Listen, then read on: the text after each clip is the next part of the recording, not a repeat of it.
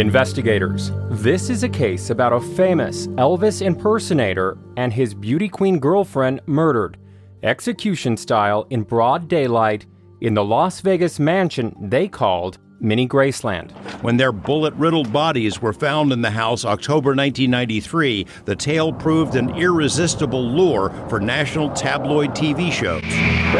Dana McKay was an absolute genius. But he was best known as Elvis, a popular Vegas nightclub performer. To this day, the case remains cold. No one has ever been arrested, there is no persons of interest, and no known motive. But there are a few theories as to why someone may want them dead. I spoke with family members of the victims. My dad was telling people before he died, if something happens to me, this person is responsible. I also spoke with Las Vegas Metro Police about the investigation. Before we dive into the case, I want to let you know that the content is for mature audiences and still might not be for everyone. I also want to remind you that I have a special shout out to investigators who wrote reviews on Apple Podcasts. It really helps independent podcasts like this one get noticed. So please subscribe, rate 5-star, and write a review. More on that after the case. The murders of Dana McKay and Mary Huffman. Investigators, you're on deadline. From the social distancing studios in Las Vegas, Nevada, to your ear holes, this is True Crime Deadline, a podcast discussing cold cases, murder, mysteries, and completely random thoughts. Now your host, a man who sings happy birthday twice when washing his hands, Mr. Mystery himself, Matt Johnson. Thank you, Mr. Announcer Man, and thank you, investigators, for joining me for episode 29, Murder of the Las Vegas Elvis at Mini Graceland. It's a case that I've been looking into for quite a few years. It's a strange one because everyone who I've talked to who knows something about the case, they no longer want to go on record. They are scared and they don't want their name back out there. They worry someone will come after them. But the victims' families, they tell me they desperately want justice. So for this case, it's a bit of a call to action. Share the episode and let's get the word out. Now, this crime takes place in fabulous Las Vegas, Nevada, in view of the neon lights and famous Sin City skyline. Some of the best performers in the world take residence here: Celine, Cher, Elton, Britney.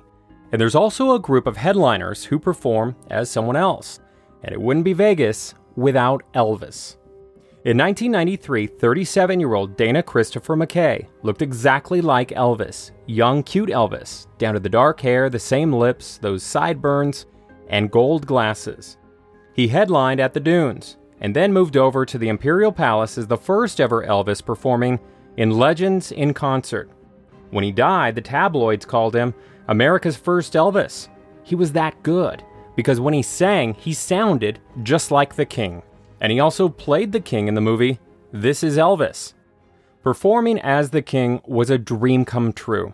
Like his idol, Dana had a lot of leading ladies as well, including the woman he was dating at the time of their murder, 49-year-old Mary Linda Huffman. Mary was a divorced former beauty queen, light blonde curly hair, big eyes, former Mrs. Nevada, who lived with Dana in the house they would be killed in called Mini Graceland.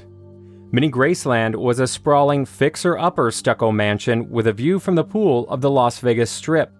Inside 3624 Edmond Street is 4 bedrooms, a huge kitchen, game room, family room, staircase, and 6 bathrooms. According to Zillow's, it's 3,600 square feet, and the last time it sold was about 2 years ago for $1.5 million. I'll post photos of the mansion on my website, truecrimedeadline.com. Now out front, there's huge gates and a circle drive and lots of palm trees. You could actually picture the King himself if he were still alive. He'd live in a place like this. But back in 1993, at the time Dana owned it, the grounds needed a little work. In the interior, a little TLC. But it had a recording studio upstairs and room on the property for Dana to store his plants for his budding palm tree business that he was trying to get off the ground.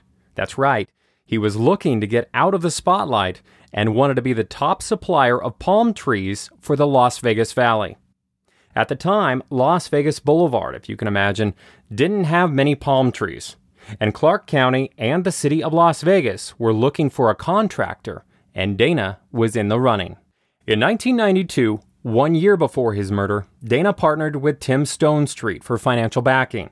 Tim was a millionaire and well-known businessman in town. Dana had a supplier and contacts in California for discount trees that they could use for the Las Vegas Strip beautification project. He just needed the money to get them here and the heavy-duty power equipment needed to move and plant the trees. So the two friends formed Paradise Palms Company and bought more than $100,000 in landscaping equipment, including a backhoe, storage trailer, and crane equipment. But something happened, and about 5 months after they made a partnership, the business partners became enemies, fighting over the business and the power equipment in court. Dana represented himself. Stonestreet hired an attorney from Goodman and Chesnoff. And if that name sounds familiar, it should. Oscar Goodman became the mayor of Las Vegas in 1999. Today, his wife Carolyn Goodman is the current mayor of Sin City. This court case was bitter. In court documents, McKay wrote this, quote, "In retrospect, it appeared that all Tim was trying to do was obtain my contacts for trees, learn my expertise, and establish his own palm tree company. At one point, Las Vegas Metro responded to Mini Graceland to remove the landscaping equipment, but they left empty-handed." McKay told his best friend Danny Coker, who you know from Pawn Stars and Counting Cars, that he had information that will help him win the case, and that he can finally move on. But before he could go to court and present whatever it was, he was murdered. On October 30th, 1993, Elvis impersonator Dana McKay and his beauty queen girlfriend Mary Huffman were found dead. Las Vegas Metro officers on patrol were dispatched to Mini Graceland on Edmond Street. A concerned friend who hadn't heard from the couple in a few days wanted police to do a welfare check. So the officers pulled up past those big gates and in the long circle driveway and noticed the huge double doors of the mansion open. The couple were in the front entrance of the home, dead on the floor, surrounded by groceries and blood. T-bone steaks, bananas, spoiled milk, mints, and laundry detergent was scattered everywhere. The house appeared to be ransacked. That's what was reported at first. And at first, police thought the couple walked in on a burglary in progress. But Dana's best friend Coker told a local news station back in 2009 that there was nothing missing from the house. What was missing was a manila folder Dana carried with him at all times. Coker told KLAS-TV there was money, jewelry in the house. But again, the only thing missing was this folder. Nothing valuable to a burglar. There was money in the house. There was jewelry in the house. All of it was in the house. The only thing that was MIA was the file. So if it was burglars, they weren't very good burglars. Well, I don't know what's valuable to a burglar on somebody's paperwork. You can't go down to the pawn shop and sell that. The couple had been shot execution style several times at close range, and some thought maybe it was a drug deal gone bad. But family and friends, they pushed back. They told police that Dana hardly even drank. There was no drugs in his house and none in his system, according to the toxicology report. They keep pointing to that file that was stolen from Dana's body at the time he was murdered. What were the documents that he was carrying? What was he going to tell the judge to end the bitter legal fight with his ex-business partner, Tim Stonestreet? Stonestreet's attorney told Las Vegas reporters in 2009 that he had been cleared of any involvement in the murders. Stonestreet was in Aruba when the murders occurred, and maybe police should look into Dana's drug connections. We should also note that Stonestreet has never been named a suspect or person of interest by police, according to my research. And speaking of research, there are a few other theories floating out there about this case. That maybe this was a murder-for-hire case, or connected to a case involving casino mogul Steve Wynn. About 10 years ago, KLAS reported that detectives close to the case interviewed prison inmates and asked them about someone being paid to kill Dana. They said it looked like a professional hit job. So could it be connected to organized crime? A Las Vegas homicide detective close to the case, George Sherwood, told reporters that there were clear signs that someone was lying in wait. Or did Dana somehow get caught up in another high-profile case 2 months before he died. See, he was a long-time Las Vegas headliner and probably ran in the same circles as casino owners like Steve Wynn. In 1993, 3 men kidnapped Kevy Wynn, daughter of Steve Wynn, and held her for ransom. Well, those guys went to prison, but some have speculated that there could have been a 4th suspect who got away, and maybe got to Dana. I reached out to the Las Vegas Metro Police about the case. I wanted to ask them about those theories and see if there was any new information I could share with you. They wrote me back after a lengthy Freedom of Information request that said, quote, this: "Law enforcement files are confidential when pertaining to a pending or anticipated criminal proceeding." It goes on to say, "The records that you seek pertain to an open criminal investigation. LVMPD's interest in non-disclosure clearly outweighs the public's interest in access. Thus, they are confidential and must be withheld or redacted." Well, that's interesting that they included the part that said, pending or anticipated criminal proceeding. Hopefully, we get answers soon. Now, I also reached out to both Dana and Mary's families. They're both afraid to speak out right now, but they told me that they are frustrated that the case hasn't been solved. This is what Dana's daughter told KLAS about 10 years ago. I know exactly who did it, and I know that the cops know exactly who did it, but he's allowed to get away with it because of his connections. My dad was telling people before he died, if something happens to me, this person is responsible.